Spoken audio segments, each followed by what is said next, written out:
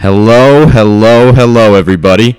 I am Patrick Green, the host of the Red Sox Unfiltered podcast, and I'm absolutely thrilled to be back here with you guys. We've had a temporary hiatus from the podcast realm. We've experienced some technical difficulties with actual equipment. We hope we have worked those out, but there's still some potential issues with Wi-Fi on here. So if someone has to repeat a question, that may happen. Don't be alarmed. It is merely the Wi-Fi not being great. But we will have a wonderful show for you guys nevertheless, and I'm just super excited to be back here talking Red Sox, talking baseball. As always, I am joined by two of the best writers and co-hosts around. Dave, say hi to everybody. Hello, everybody. I'm glad to be back. Yes, Dave is in the building, and also we have Jordan here. Jordan, say hi to the people. People, it's like David, it's good to be back. It's been a while. It has been a while. I think our last episode was June 3rd, and that's like over 2 weeks. So we've had an absence from the podcast game. But yeah, we're super stoked to be back. I think everyone agreed on that. But yeah, we got a really good episode for you guys. A lot of very captivating topics, which you will discover what those are shortly. But we also had a very big series to talk about that occurred over the weekend. The Seattle Mariners and the Boston Red Sox played each other, and they actually split the 4-game series 2-2. The Red Sox won the first and the last game of the series. The Red Sox actually outscored the Mariners in that series 17-12, despite, splitting it down the middle. And they had their really big win on Sunday. That was huge. The 3 home runs, the home run barrage, Rafael Devers, Xander Bogaerts, Jackie Bradley Jr. There may have been another one. I don't think there was, but man, they were hitting baseballs and they were hitting them hard. But can we talk about how many one-run games there were in this series? There were 3 one-run contests, and that's like the staple for the Seattle Mariners. The Mariners are one-run game team. They are 23-10 in one-run games this season. That is mind-blowing. If you don't understand the context of how rare that is, here's a stat for you. So there are only 2 other teams in the entire American League who have played in 23 total one-run games. The Tigers, who have played in 23, and the Tampa Bay Rays, who have played in 28. The Mariners have played in a total of 33 one-run games, 3 of which came against the Red Sox. So, Dave, I'm going to start with you here. So I want to know what your thoughts were on the series. What stood out to you about this Red Sox-Mariners series? So the big thing that stood out to me, and I think the biggest takeaway from the whole thing, is what happened in Game 3 against Wade LeBlanc, of all people. The Red Sox have struggled against lefties all year, and I mean, we're normally not as bad as we were against LeBlanc, who is, my God, it was ugly. It's been an issue the whole year, and if a guy like LeBlanc's able to completely shut down the lineup when I think we had just about everyone in. I want to say Moreland at that game, but Moreland was terrible against lefties anyway. He wouldn't help the problem there. So that's what stuck out to me, just really showing how much we need to improve against lefties. Yeah, and I think you actually wrote an article about that we will get to that later. It's about the trade candidates. But yeah, the Red Sox have not done very well against lefties. And it was actually surprising because last season, I don't know if you guys know this, but they struggled really badly against righties. I mean, relative to last year, they struggled against everybody. But yeah, they were a lot worse against righties than lefties. But this year it's been the opposite. Jordan, what have you thought about this series, and what has stood out for you of this Mariners-Red Sox series? You know what? When you said that stat about the Mariners record in one-run games, it makes me think of. Obviously, we need to get better at left-handed pitching because you don't want Wade LeBlanc to completely shut you down. And then it just reminds me. It makes me think that how good the Mariners bullpen is. We saw Diaz completely shut down the the lineup. I think it was in the bottom of the ninth, and then he had the addition of Alex Colomé just bolsters that bullpen. So yes, we need to get better at left-handed pitching, but simply like we need to score more runs than the Mariners, like specifically. Yeah, and I think that was a really interesting point that you brought up. Like, they just got Alex Colomé. Their bullpen was good without Alex Colomé. Edwin Diaz is a beast, and they were really good at one-run games before Alex Colomé. But now they have Alex Colomé, so presumably, I don't know. There's a lot of luck here with their one-run win barrage, but at the same time, like, yeah, they have the bullpen where it's a lot more sustainable than it was at like a neutral bullpen team.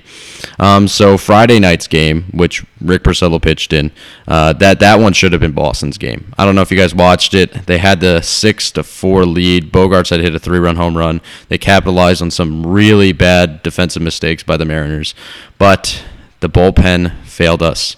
Matt Barnes failed us. Heath Hembree failed us. They allowed 3 earned runs, and the Red Sox got the loss. And then Saturday was just a complete power outage. Stephen Wright pitched beautifully, 7 innings, 1 earned run, but the Red Sox could not muster anything. But yeah, the thing that also stood out to me was, like Jordan said, these one-run games. Like, these were flip-of-the-coin games, and it could have gone either way. And the Red Sox won 1, and the Mariners won 2. And, I mean, in the series, it ended up being a split, so it wasn't a big deal. But there was a lot of random variance involved. I think that the Red Sox or the Mariners were fortunate to pick up 2 against the Red Sox. Small sample size, but yeah, Mariners are a pretty good baseball team. And it was good to see the Red Sox split against them. And it'll get, after the Twins, it's going to get pretty tough. So we'll see how they do going forward. Red Sox, awesome team. Not really concerned, but it was a fun series to watch, definitely. So there's another thing that really was encouraging to me was the guys who have been underperforming at the bottom of the lineup, but they have the capability to be better. Jackie Bradley Jr. and Rafael Devers, they had big home runs in the series, both coming on Sunday, and they had big series overall. Devers collected 6 hits in the series, while JBJ collected 3. 2 of those were extra base hits, and he had 2 walks as well. Jordan, so what can we expect, or can we expect that kind of production from Jackie Bradley Jr. and Rafael Devers going forward?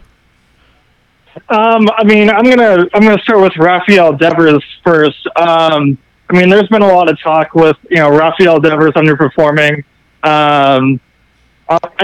Well, he's been something offensively, and then a little bit defensively. But I mean, the kid, I think 21. I mean, the only way he's going to get better is if he kind of has these slumps, these peaks and valleys, and learns the nature of the game, which is, he's not always going to find success all the time. So, these stories that we should, trade Devers, which is just, blasphemous. I mean, for Devers, I think we just need to understand his potential, and as he gets older, he's only going to get better.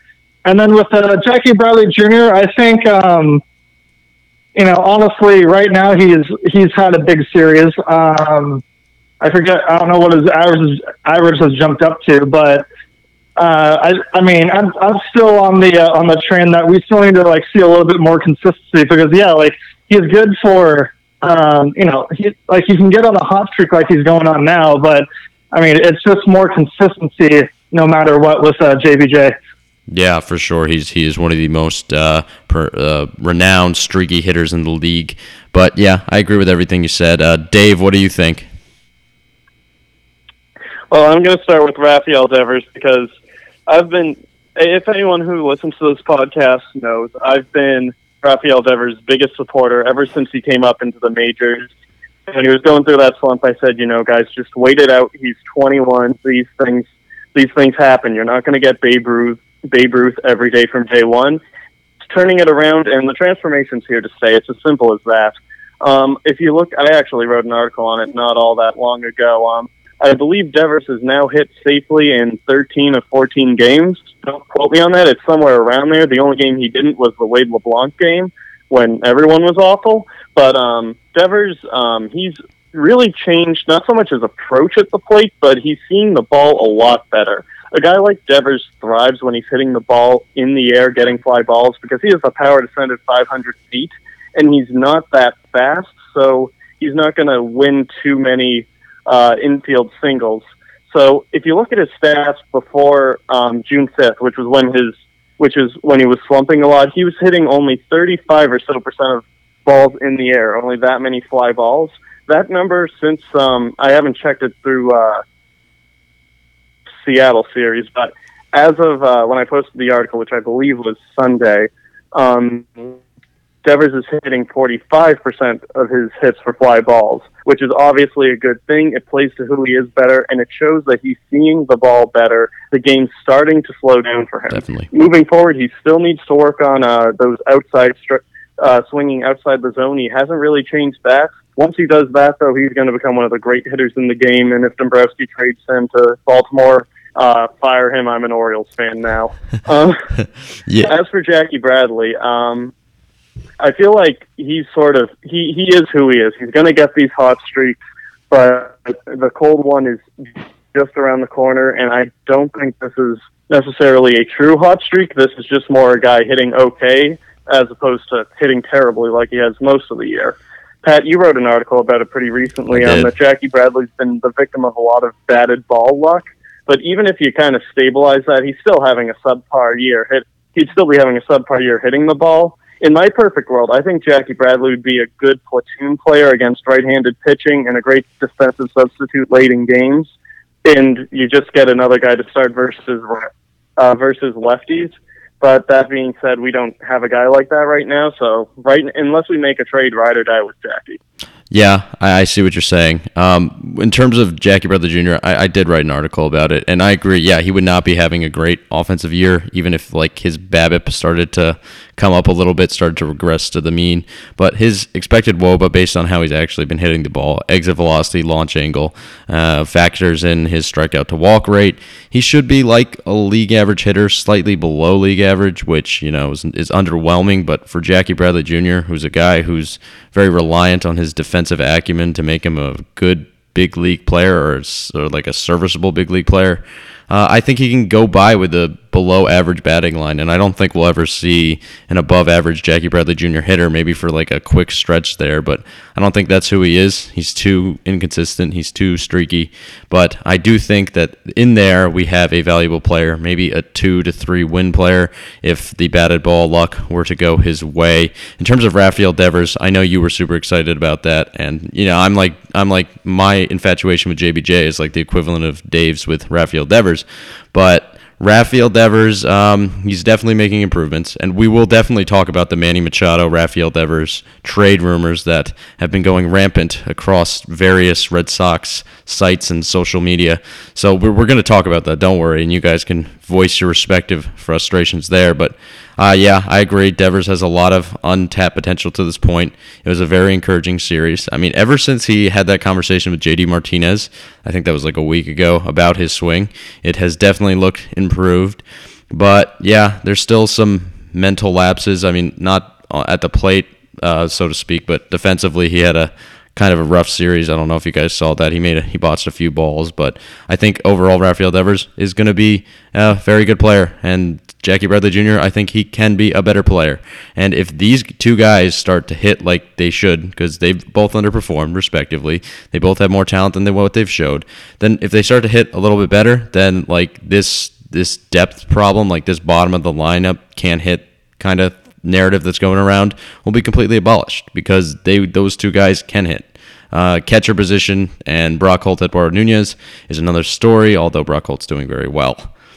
So with that, we're also going to talk about another guy who had a pretty big series. I don't know if you guys saw this, but Xander Bogaerts.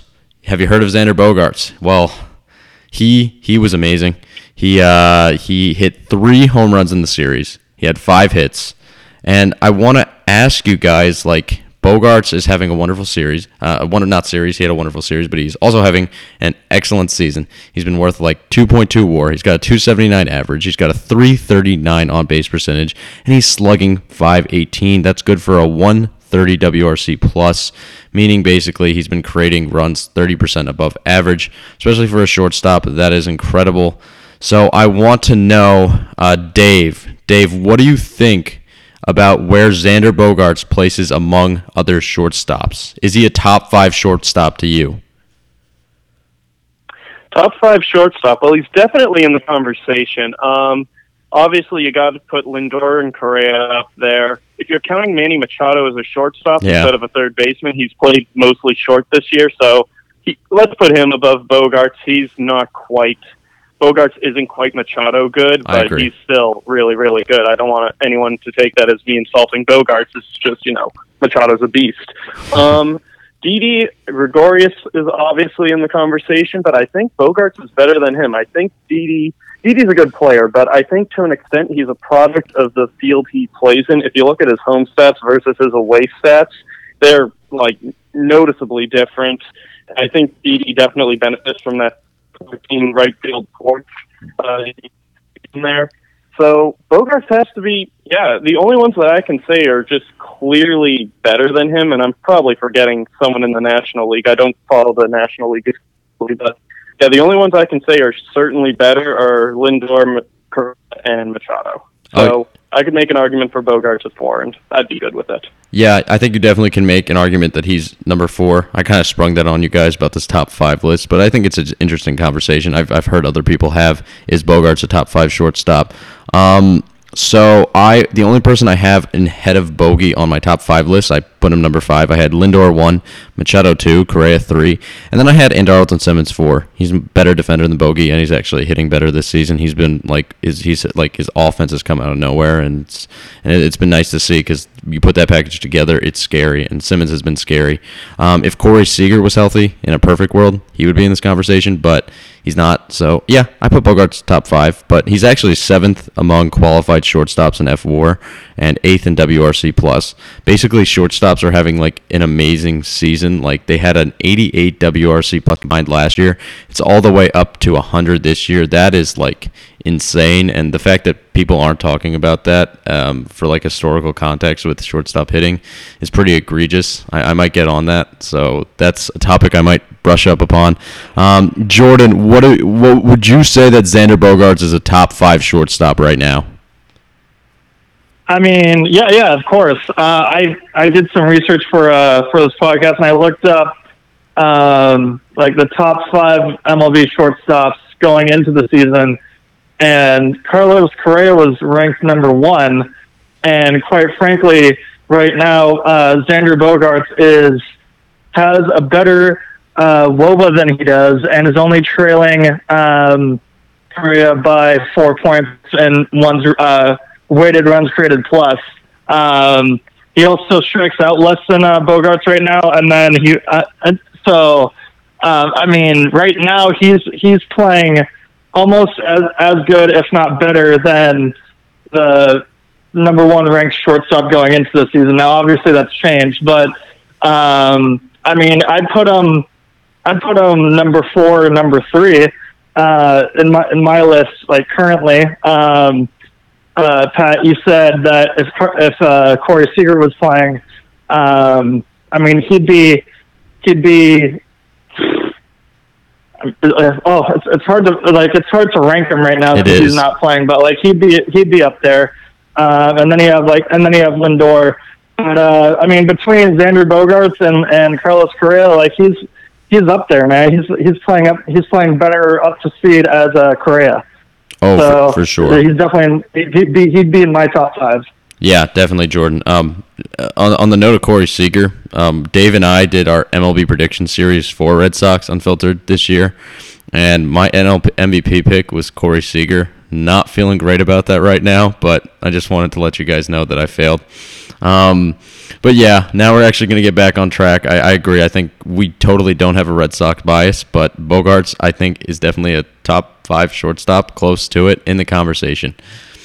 But this next topic is early, but we like fun topics on the show, so why not get ahead and talk about the potential trade deadline targets?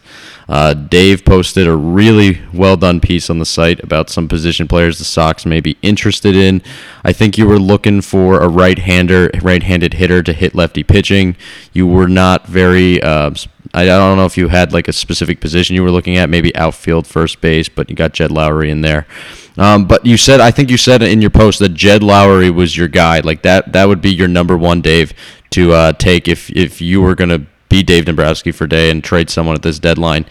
Dave, why should the Red Sox be interested in a reunion with Jed Lowrie? All right, so as you said, Pat, when I first started writing that article was I knew that we had such horrible struggles against lefties, and this was in wake of the Wade LeBlanc game, and I just looked up our numbers against lefties, and we were horrible. So I was as bad as I thought it was. So I set out looking for right-handed guys or switch-hitting guys that could come off the bench and contribute as starters against lefties, because righties were a pretty good offense, but lefties really do slow us down. And when I got to thinking about it, I thought, okay, you could use another outfielder. You can never have enough of those, because Blake Swihart really isn't doing it as our fourth outfielder. You could use another first baseman, because Moreland historically struggles against lefties. True. My mind wasn't really on second base until I really did a bit more research, and I saw, Jed Lowrie, how he's been raking this year. Then I got to thinking about it, and Pedroia, nobody knows when he's coming back, and even when he does, he shouldn't play every single game he possibly can. He's definitely a guy that should be rested, so you need to find somebody, in my mind, to be able to competently start when Pedroia either can't be in the lineup, either to rest him or because of injuries. So that's what started it off. Brock Holt's a lefty who does fine, okay, I guess, against lefties, but he wears down as seasons go on historically. If you look at his splits from first half of the year to the second half of the year, he always wears himself down. So you really want him to be an everyday player in my mind, and Nunez is just having a rough year. Lowrie, on the other hand, is having a really great year. He has a 119 WRC plus against lefties, and he's just as good against righties. He's definitely capable of being a really good starter. And I think if we brought him aboard, he'd be a great platoon with Pedroia when he gets back. And when Pedroia does back, I think he'd be more than capable of being the everyday second baseman. I concur. I think Jed Lowrie would be a wonderful addition. So, Dave, along those lines, do you think that the Red Sox getting a position player bat, maybe second base, maybe outfielder, maybe first base, is that their paramount priority in this trade deadline, this looming trade deadline? Is that what you would prioritize? Yeah, either that or a bullpen arm. I think our bullpen struggles have been a little overrated. I think we have a good bullpen, not elite by any means, but I think we have a solid unit, but you can always use more bullpen arms. But if you're going for biggest need, I think it's got to be somebody to hit lefties. Either, Jed Lowrie. I think Justin Smoak over in so I think he'd be a great fit to platoon first base with Moreland. If you look at his numbers against lefties, he's one of the best in the league. I think he has something like a 150 WRC plus. So he could start every game against a lefty. Moreland can start every game against a righty, and I mean it's basically the plan we had entering the year, except Smoak instead of Hanlon. So I think he'd be another great fit. There's options out there, and I think the Sox definitely should look into acquiring one of them. Lowrie specifically wouldn't cost that much to acquire, I wouldn't think. The A's aren't contending this year, and it's the last year of his deal, so he's only a rental player, so it wouldn't be an issue getting him over. Smoak might be a bit more of a problem just due to financial reasons, and we're already pretty pressed up against the luxury tax number, but we could make it work if we had to. And those are the two guys I'm biggest on. There's a few other outfielders that I think would be nice, but the two I'd really want to get is Lowrie and Smoak. Yeah, I think those would definitely be two options. I'd be interested in Lowrie. I'd be interested in Smoak. But I also would like to point out that Hanley Ramirez is still available. I don't know if anyone would be interested in that, but Hanram is not signed yet. So, Hanley Ramirez, what about that? Not going to happen. Just wanted to be a jerk. It would be great if it did, but no way. No way it would happen. Bad PR would not happen. I just wanted to be a jerk. I'm sorry. Yeah, just like that would be so awkward. That would be so awkward, man. And also, it would just be like... It would be tremendous almost. It would. Yeah, it's like... And why would Hanley come back either? We're paying him the same to either do nothing or come back. Yeah, I know. We're paying him still. That's the thing. We wouldn't be adding any money to it. I'm not advocating that the Red Sox re-sign Hanley Ramirez. That just probably wouldn't work considering what happened. But, hey, he would cost less than Lowrie and Smoak. But Yeah. So I'm going to get back to being serious here. That was a momentary lapse in being serious, but I get your argument that the Red Sox need a left-handed bat. I think they do, but if I had to prioritize a position, I'm either going bullpen, as you said. I agree there, but and we've talked about this like outside of this, but I really do think we need a catcher. I think you need to upgrade Christian Vasquez, Sandy Leon, both really horrible hitters. Vasquez's defense has taken a really bad hit. He's not even a valuable defensive commodity anymore. Blake Swihart, I think he started one game for Jalen Beeks, hasn't started since, and he didn't look great there. I mean, he didn't look awful. Jalen Beeks did not look very good, but yeah, I think that when you're upgrading at something so like as bad as the catcher position production has been for the Red Sox, even if you get an average player, you're going to upgrade a lot more than if you're upgrading like Brock Holt from Jed Lowry. I think the gap between Holt and Lowry talent level is a lot closer than it would be from like a Wilson Ramos, who's a 2-win player, and then Christian Vasquez, who's a negative point whatever player. I think you definitely could upgrade the catcher position, and it would be a lot more significant in terms of being valuable for the team. Even in the bullpen, I think you have guys. I think that don't get me wrong. I think the Red Sox need a reliable seventh inning guy or just a guy who's decent in the later innings, because I'm not sure how much I trust. Like, this is arbitrary, but I don't know how much I trust Matt Barnes or Heath Hembree to take over those big spots. They didn't do very well this weekend. But, they're still pretty good relievers, and the Red Sox are pretty deep in the bullpen, and I've touched on that too. So I think for me, the most salient of concerns for the Red Sox, catcher, need a backstop. Jordan, my friend, what would you do if you were Dave Dombrowski? What are you going to prioritize at the trade deadline? You know what? I was thinking about it before the show, and I kind of took I'm going to prioritize the bullpen because, granted that we need to do better against the lefties, but the game's really won. We need to win games in the late innings, and when Matt Barnes is in, it's you're kind of like holding your breath to see if he can get through the inning. So I looked at a couple of guys. I'm going back to the A's here. I'm looking at I think his name is Blake Trahan, the closer for Oakland. I don't know how possible it is because he's young and he's on a cheap deal. But he was player of the month back in May. I think he ended May with like a .59 ERA, and he held like his opposition to a .184 WOBA. So I would go down to try to pick up Blake Trahan. I don't know what concoction of a trade Dombrowski could make, but get Blake Trahan, or there's Alex Presley of the Minnesota Twins who are going to play next. I really think that Presley, he's on a cheap deal as well. He has like a high strikeout rate. I think what really gets Presley like when he's bad is the walks. So of course you don't want to get someone who walks a lot of players, but I really think like we need to tweak Matt Barnes' spot. So I'd like to see like Presley, Trahan, or like another arm in that late inning situation.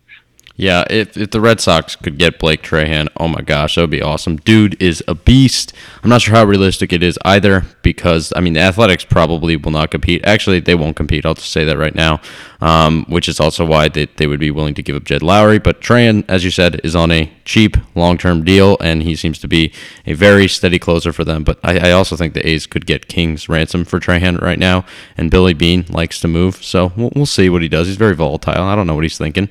But or like a guy like Brad Hand on the Padres, who's presumably available, or Raciel Iglesias, or Alex Colomé. Oh, wait, no, he went to the Mariners. So there are options out there, but we'll see what they ultimately do. I think the bullpen definitely is a need. So now that we're on the subject of potential, because we're wannabe GMs. We like to imagine and see how we can tweak this roster to the best of its abilities. It's fun. It's a good time. So there has been one very imaginative rumor going on, and it was actually kind of started by Ken Rosenthal, not really, but it was definitely perpetuated in one of his recent articles when discussing if Manny Machado would be a trade candidate or which teams would be possible suitors for Manny Machado's services, and listed Ken Rosenthal had the Boston Red Sox. And Twitter, I mean, I think this has been going on for a while, this Devers for Machado mania. I feel like it was before Rosenthal's article. I think I heard it even in the winter, but yeah, it's starting to gain traction. People are starting to say, should the Red Sox trade 5.5 years of Rafael Devers for a half season of Manny Machado in the hopes of winning the World Series? Because if you're going to do that, you better win the World Series, and you better be quite sure of it, because Rafael Devers was the number one prospect in baseball like less than a year ago. Before I get into my opinion on this potential trade, David, I'm gonna give this to you. I'm gonna let you talk about Rafael Devers for Manny Machado and what you think of this. Okay, anyone who wants to trade Devers for Machado is wrong, and they should feel bad about it. It's an absolutely horrible, no good, terrible, idiotic, horrendous thought that should die in your head the second it enters. There is no reason whatsoever to think that is a good idea, and there's no way to justify it. You're wrong if you think that it's a good idea. It's that simple. First off, yes, Machado right now is a better player than Rafael Devers. However, you're looking at Yeah, I agree with you, Manny. Support that. One, he doesn't like the Red Sox. He's been pretty adamant about that. Two, he's going to look for as much money as we can get. We have the highest payroll in baseball. We can't afford to match whatever price is going to be out there by probably the Yankees or whoever it is. So he's not coming back after this year. And three, Devers is one, he's Rafael Devers. He's going to be one of the best players in baseball for the next 15 years. And two, he's heating up. He's getting better. He's becoming, we talked about this earlier, he's becoming a better player. He's becoming a better hitter. He's only going to get better as it goes on. Yes, Manny Machado would make this team marginally better, but Manny Machado or Rafael Devers is not the difference between a World Series and not. So don't trade Rafael Devers away. You're giving the most short-sighted, narrow-minded, it's just such a stupid idea. Just don't do it. No. Yeah, I think you covered everything that I was going to say, so I'm not going to comment. I agree with Dave. Dave said it very beautifully. He used a lot of nice adjectives to describe that idea, and I think they were warranted. Jordan, what are you thinking about potentially this deal actually coming to fruition? Would you be in favor of it? Oh no! I mean, in a few words, because David did a lovely job describing it. But yeah, I mean, Devers for Machado would be dumb. I mean, yes, you get like a superstar caliber glove and a bat for like half the season. But then you have Devers who has like much more potential. And I mean, honestly, just needs to get rust behind at the dish to become the hitter that we all think he's going to be. So to put it like short but sweet, yeah. Machado doesn't like it here, and then we won't be able to afford him next off season, and then we just lost, like you said, our number one draft pick a year ago. Yeah, he was our number one prospect a year ago. Yes. Less than a year ago, actually. Yeah. Yeah. Sorry, Jordan. Do you have more? Oh no. I was finished. Go ahead, Dave. Okay. So, and just to add to it, the whole idea kind of reminds me to, in a similar extent to a few years ago when the Sox, who were horrible in 2014, traded Andrew Miller for Eduardo Rodriguez to the Orioles, and the Orioles basically acknowledged, they're giving up a great player, but this guy's going to bring us to the World Series, and then they lost in the first round.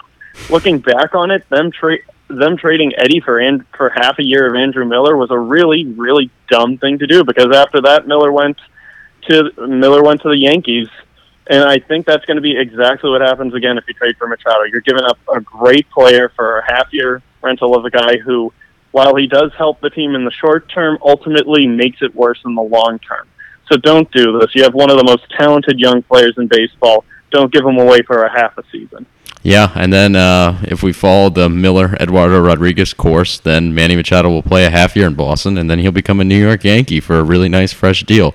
And nobody wants that. It's a half season. It's not worth compromising. 5.5 years of a very talented guy. And I'm not sure that Rafael Devers will ever be Manny Machado level MLB caliber player, but I feel like Devers is going to be even a really good player, even if he's just average. You don't want to compromise 5.5 years of that for a half season. Even if Devers is average, if he's just okay, which he can be, and I think his potential is even higher than that, then he would be worth it over the course of that 5.5 years, more than one half season or actually just a half season of Machado. So that's going to end that diatribe. I feel like that needed to happen for both of us, or all of us. I think we all let out some much needed steam in that regard, so good for us. Manny Machado, stay away from Boston until next offseason. Actually, we have no room for you either. Stay away from Boston in general. So we're actually going to talk about a guy named Steven Wright, who we touched on briefly when talking about his Saturday performance against Seattle. But he pitched on Saturday 7 innings of 1 earned run ball.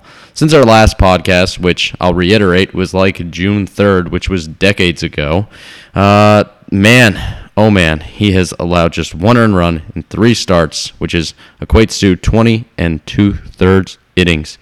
At the very least, there is no way Boston can push him from the rotation when Pomeranz comes back. Can they? Dave, do you think that the Red Sox are going to put Pomeranz back in the rotation? It's ludicrous, but do you think that there's a chance Wright doesn't end up in the rotation? There's no way. Absolutely not. Wright's been too good. He's finally healthy for the first time in over 2 years, and I'll be the first to admit here, I'm going to fully admit I was wrong. I didn't know that Steven Wright could ever be healthy again. I thought that his 2016 All-Star run was something of a mirage, and just the knuckleball in general isn't a pitch you can rely on. But ever since he came back, he's been lights out in the bullpen. He's been even more lights out as a starter, Yeah. I'm sold. Steven Wright's the guy. Obviously Chris Sale's the ace, but I think you can make a really strong argument that Steven Wright's the second or third best pitcher on this roster. You can't take that out of the rotation, and honestly, if the playoffs started today, he'd probably be one of the 4 guys you sent out there. Oh, no. I was going to say no question to that, but the Red Sox have a lot of they have a lot of number 2 guys, I feel, which we're going to talk about who the second best pitcher on the Red Sox rotation is soon. That'll be our next topic, but I'll table that for now. Steven Wright. It's been wonderful, and I was in the camp with you, Dave. I didn't think he would ever revert to the 2016 version we saw, and I know it's 3 starts, which is a somewhat small of a sample, but even in the bullpen, he was phenomenal. He's pitching to contact, and the contact that's being made against him is extremely weak, which for a knuckleball pitcher is what you're trying to do. He's been incredible. I remember I will admit I was wrong. I had a Twitter argument with Peter Abraham of the Boston Globe through the Red Sox Unfiltered account about who was better. This is like spring training. Who was better for the Red Sox, Hector Velasquez or Steven Wright? And I was bringing up projections, and I was like, look, there's no way Hector Velasquez is not the better option here. Man, I was wrong. I mean, Hector Velasquez has pitched well for himself in his own right, and Pete Abraham kind of crapped on him a little bit. But you know what? Steven Wright has been considerably better. He's been amazing. Pete Abraham, I owe you an apology. You were right. You're smarter than me, which is not surprising. But Jordan, what do you think about Steven Wright? He's been off the top of my head, I'd say he's been a godsend since we, since he's gotten into the rotation. But what's really, I guess what I marveled in his last start, which was disappointing, that the Red Sox had to take a loss. Big L. But if you look at the rotation, he goes after. He follows up Eduardo Rodriguez, which he mixes his pitches up. But I'm probably going to say something really obvious. But all the first 4 guys in our rotation, all put spin on the ball, and then you have Steven Wright, who for the most part puts no spin on the ball, and And obviously that messes up hitters. And then he pairs it with his secondary pitches. So it's stressful for batters to pick up the knuckleball after you face like three potentially four hitters, pitchers who throw spins. So it's it just messes up the batter's concentration. And then I had something else I was going to say, but I guess I lost it. So I'll throw it back to you, Pat. Yeah, all right. That's fine. Yeah, I agree with you there, too. I think we're all in unison that Stephen Wright is pretty dang good, and he should stay in the rotation, and there's no argument that can be made that Pomeranz, or as other people know him as Big Smooth, should return to the rotation. But I'm not going to lie to you guys. I'm interested to see what Pomeranz has for us in the bullpen. I think he's proven in the past he can be a useful bullpen piece. I think he went in there in the end of 2016 and into the 2016 playoffs, and he looked pretty good. So maybe he'll assume more of a David Price role, even though I'm not comparing David Price and Drew Pomeranz. That would be ludicrous. But maybe he can perform as a very helpful bullpen piece, especially from the left-hand side. So I would be excited to see him in that bullpen role, even though he has sucked this season. And he only has 2 decent pitches anyway, so yeah, maybe his stuff will play up a little bit. Maybe we won't get 88-mile-per-hour cheese right in the middle of the plate that I couldn't hit it. I'm not going to say that, but yeah, most major league hitters can. So this is the topic that I have been most excited about, and it was on Twitter. It was a poll that I posted, and I was pretty proud of myself, honestly, not to toot my own horn, but I was pretty proud of this poll. So basically I asked, this was in the midst of Eduardo Rodriguez's dominant start against the Mariners, where he struck out 9, allowed just 2 earned runs and 6 innings of work, I believe. Very quintessential Eduardo Rodriguez start. But I asked the Twitter people, after Chris Sale, because Chris Sale is the number 1 pitcher for the Red Sox, who would you consider to be the Red Sox second best starting pitcher right now? Because I was thinking about it, I'm thinking Eduardo Rodriguez, David Price, Rick Porcello, and Stephen Wright. I mean, they're pretty equal in terms of performance this year. So I was curious to see what Twitter would have to say. There were 84 votes, so that's a pretty good sample, one of our more popular polls. And the results were very surprising to me. I'm not going to lie to you guys. So we had 51% David Price, which that didn't surprise me. I expected him to reel in a lot of the votes. 8%. And I went on my other Twitter account and voted on this. So one of the 3 or 4 votes for Rick Porcello was me. I was pretty shocked that Rick Porcello only managed to garner 8% of the votes, and he's got the best FIP in the rotation, fielding independent pitching. He's got the best control of the strike zone. He does not walk anybody, and I know he's struggled a little bit more recently after a really great start, but man, I would take Rick Porcello number 2, even though they're very equal. Eduardo Rodriguez got 21%. Coming in second, he beat out Stephen Wright literally last second. I guess 2 or 3 people gave him some votes, pushed ahead. He was our number 2. You get a silver medal, and Stephen Wright will get the bronze medal at 20%. So, Dave, actually, no, I'm not going to go to you right now. I'm sorry. I'm actually going to see. I'm sorry, Dave. I forgot I had another thing here. So I wanted to read what some commenters said on the Twitter page after the results were in. So we had one guy say, this is Dan Lazanis, don't know if I said his name right. He said, a little surprised the voters actually got this right in reference to David Price winning. Surprised but impressed. And then I got another guy who's at Supercharged43. The moment I pick Price, he will F up. I usually say never trust a knuckleballer. However, Wright has been dealing, so I'll take him. And then the last comment was, none of them ever rise in the big moment. That was a little interesting comment. That was at TA Call Hockey. Dave, now I'm going to go to you. I'm sorry for the delay. Dave, who would you take number 2? Who's number 2 in your mind? So I voted in this one, too, and I voted with the masses. I chose David Price number 2.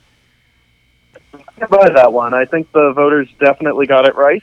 If you take out his 5-game stretch where he had the hand injury, which I know carpal tunnel is a weak reason, but it was clearly affecting him because if you look at his 2 starts before that and every start since, he's been near unhittable. He has an ERA in the he has an ERA in the mid twos. His peripherals are not quite as good, but still really, really good. He's one of the better number twos in the league, and frankly, we're lucky to have him. I know a lot of fans don't think that, but a lot of fans are wrong. We are very lucky to have David Price on this team. Yeah, definitely. I mean, David Price was a really, I had between him and Porcello. I don't think you can be wrong voting for any of these guys. But to me, Price and Porcello were who I was going to be torn against, and ultimately I went with Porcello. Jordan, what about you, my friend? Who would you vote for, or who would you pick as the second best? I voted for Eduardo Rodriguez. I know it was not with the masses, but what I've seen so far this year is, despite the fact that he struggles to go deep into games. I mean, I've seen some pretty dominant pitching from him. His changeup, I think, as I mentioned earlier, has been like one of his best out pitches that he has, and then I think he just pounds the strike zone. So I mean, he's been very useful, and I would like to think that obviously he keeps it up, but I think we can all agree that the one thing that he needs to do is work on his efficiency and hopefully go deeper into innings. Yeah, definitely. That's been my one bugaboo with Eduardo Rodriguez. I think Eduardo Rodriguez got the best strikeout stuff of any of these four pitchers. David Price is pretty close, but Erod's K per 9 is blows all three of these other guys out of the water. The only thing I have against Rodriguez is he does not pitch deep into games. He actually has the best ERA outside of Stephen Wright, whose ERA is 1.23. I'm not going to include him in this conversation because that's ridiculous. But yeah, Eduardo Rodriguez deeper into games. If he literally starts, I don't think he has not gone into the seventh inning once, or maybe he's gone to seventh inning. He's never gotten past the seventh inning this entire 2018 season. Still, nevertheless, he has been incredible. So, Erod, keep up what you're doing. I don't care if you're going 5-6 innings. You're a beast. But yeah. Yeah, and go ahead. Yeah, I was going to just add on to that. I agree with. I think the voters got it absolutely perfectly. I definitely have Erod and Wright as 3 and 4. Right now, Erod's my number 3, but Wright can easily. Wright's been pitching better. I just need to see him do it for more than 3 starts before he gets the number 3 spot. And Porcello's my number 5 just because he's insanely consistent in the sense that he'll always keep the team in it, but he'll rarely give a dominant performance. I can't remember Porcello ever really going. No, not since April anyway. Not going 8 innings of no run ball, striking out 12 or anything like that. Yeah, I think Porcello not that he needs to be better because he's been great, but just I think he's not quite the guy that's absurdly dominant like the other 4 have shown glimpses of being. If Rodriguez is able to go an extra inning every start, I think he's one of the best pitchers in baseball. Me too. Sale is one of the best pitchers in baseball. I already think Price and Wright's praises. Porcello is really the only one who's just good. The other ones are either really good or great. Porcello to me is just good, which is a very good complaint to give. Yeah, that's not our number 5 insult. guy's pitching like a number 2, but he's our number 5 guy. Yeah. I somewhat agree with that. I still favor Porcello, but I definitely can give I will accept any argument you give for any of these guys, and I will not chastise you for it because it's a viable argument. So we're along the lines of pitching. This is actually going to be Dave's segment. Dave, this is all you. I want you to talk to me about Brandon Workman. Can you talk to him? Talk to us about Brandon Workman, please. You have no idea how long I've waited for this segment. You have no idea. So anyone who listens to this knows that every now and again, whenever the subject came up about the bullpen, I just casually mention, not very casually, just say, Brandon Workman is in AAA. Why is he not in the majors yet? Well, he finally got his chance, and he is shining. He is thriving. I told you all. I've been ever since the 2013 postseason. Obviously, that amazing run was great. The bullpen, like, a lot of people remember Tozawa and Koji, and rightly so, because those guys were unbelievable, and they headed the bullpen. But a lot of people forget what Workman did when he was there. He had 7 appearances, 8.2 innings pitched, didn't allow a single earned run. He was just as good as the other guys, albeit he didn't pitch quite as much, so people don't remember him. People don't remember his work as much.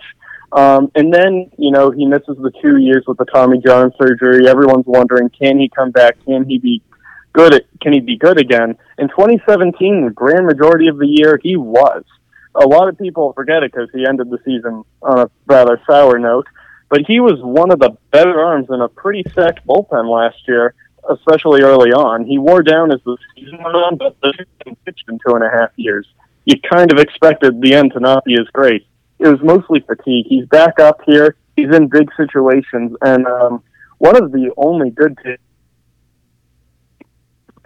series, Hembree gave up the run, Barnes gave up the lead, but Kimbrel and Kelly weren't available, which means had the game gone to 9 innings and we still had the lead, Brandon Workman was going in for the save.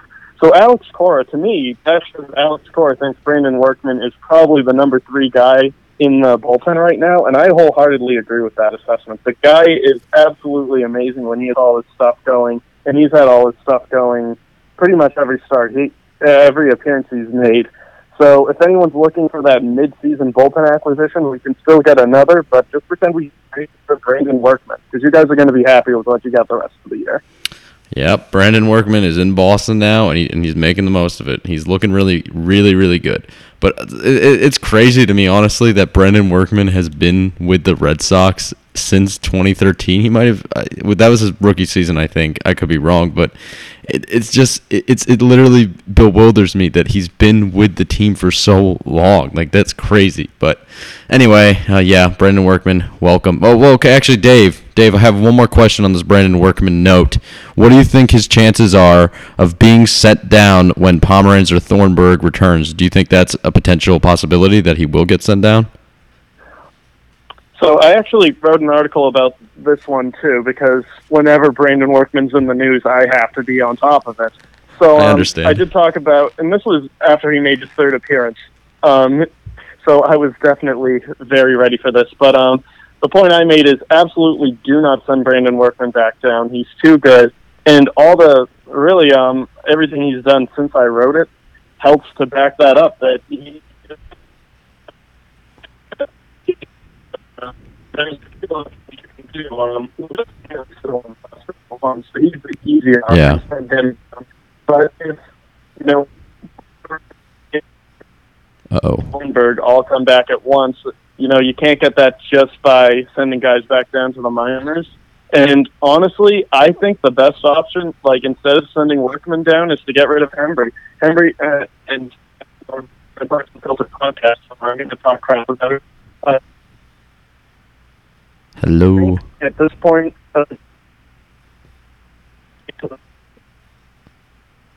yes, I agree. I think Brandon Workman. Yeah, so I think they're going out a little bit in terms of Wi-Fi. So I don't know if you can hear either Dave or Jordan right now. I think we lost them there for a second, but that actually is pretty much going to wrap up this segment anyway. Basically, if you couldn't hear what Dave was saying, I'm pretty sure he was going to say, hell no, Brandon Workman is better than Palmer. No, Brandon Workman will stay in the majors, and Heath Hembree should be the guy to go. I think that's where Dave was heading. I don't know if he's... Dave, you here right now? I'm still here, yep. Okay, cool. He's returned. Yeah, we lost you there for a second, but yeah, I feel like that's... Oh, no. Yeah, but it's okay. It happens. We warned everybody in the beginning. Okay, summary for everyone, keep Workman, he's the best. Yes, that's that's what I tried to relay to everyone. But yeah, so that's actually going to conclude for our episode, though. So the Twins and Red Sox begin on Tuesday and Thursday in Minnesota. The first game will be at 8:15 p.m. tomorrow, and Chris Sale and Jose Barrios are going to be going at it, the battle of the respective aces for both teams. And then after this, the Red Sox will have a very hard schedule. I mean, Twins are they're meh. They're not great. They're not good. I don't even want to say they're average. They're pretty below average.